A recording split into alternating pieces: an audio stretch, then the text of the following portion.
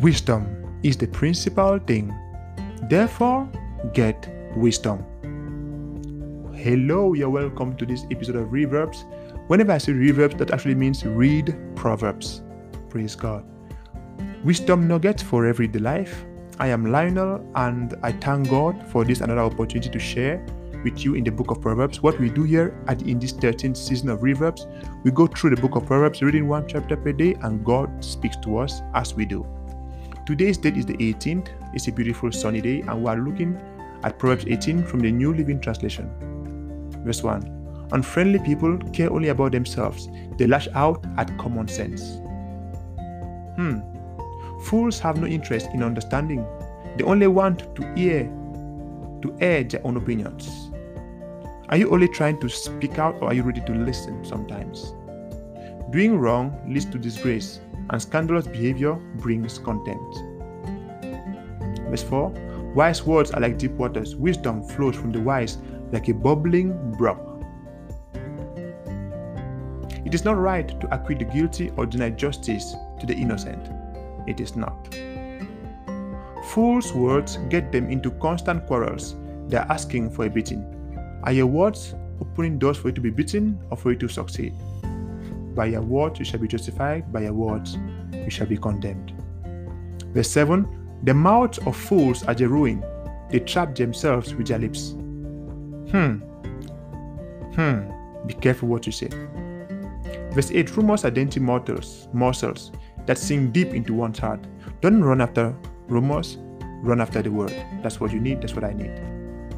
Verse 9. A lazy person is as bad as someone who destroys things. Procrastination, laziness. Not God's plan for you and for me. May God help us in Jesus' name. Verse 10. The name of the Lord is a strong fortress. The godly run to him and are safe. Whosoever shall call upon the name of the Lord shall be saved. The Lord is his tower.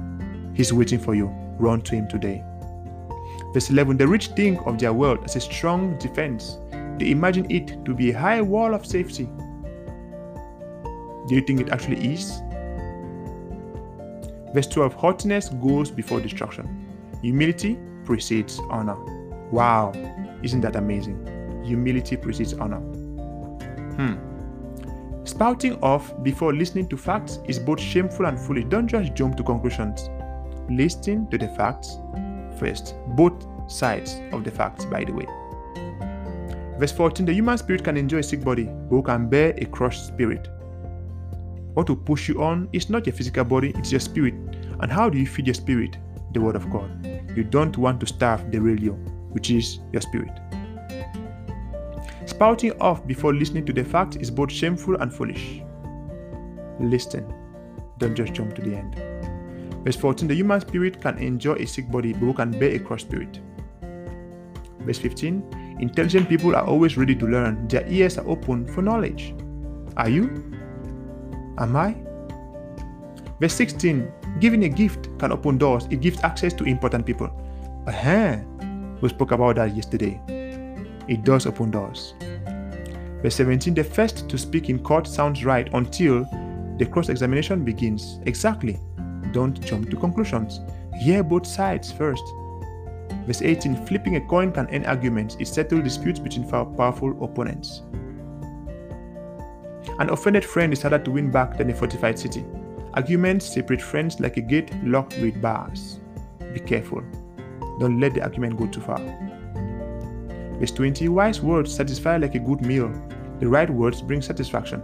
The tongue can bring death or life. Those who love to talk will reap the consequences. Oh yeah. So whatever you want, say it. If you want good, say good. If you want bad, declare bad. You have it. Verse 22. The man who finds a wife finds a treasure, and he receives favor from the Lord. The poor plead for mercy. The rich answer with insults. That's not right. It's a reality of today, but that's not right. There are friends who destroy each other, but the real friend sticks closer than a brother. Who is that friend? Jesus is that friend. He loves you so much. That is why he came and died for you and for me on the cross of Calvary. Jesus, your friend, is coming soon. This world is about to end. The question is, are you ready for the end of this world? Do you think you can stand in front of the presence of God and be accepted into heaven? If you want to accept this Jesus today into your life, please repeat this prayer after me. Say, Lord Jesus, I accept you today as my personal Lord and Savior.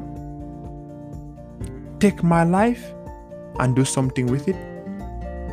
I believe you died for me. I believe you are coming soon.